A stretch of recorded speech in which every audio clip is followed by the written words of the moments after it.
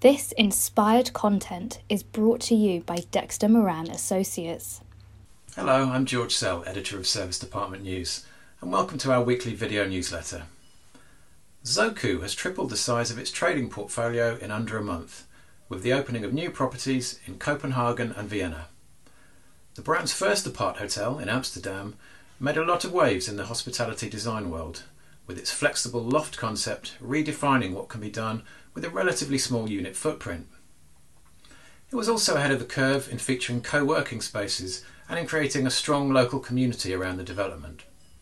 Zoku's rollout has perhaps been slower than some may have anticipated, with its requirement for higher ceilings than other apart hotel models potentially limiting its suitability for conversions.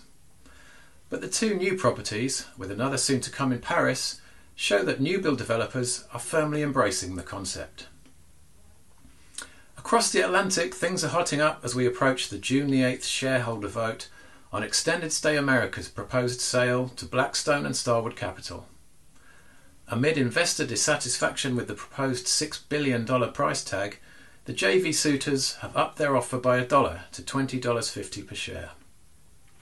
But this is not enough to placate the sale's opponents, such as Tarsadia Capital, which described the improved offer as a small band-aid that cannot cure a fatally flawed process. We'll bring you updates on the ESA story as soon as they come through. The shortlist for this year's Service Department Awards was published this week, and it's a great mix of new and familiar names. The awards ceremony, which is taking place in London on June the 24th, is sure to be a fantastic occasion, and it'd be great to see you there.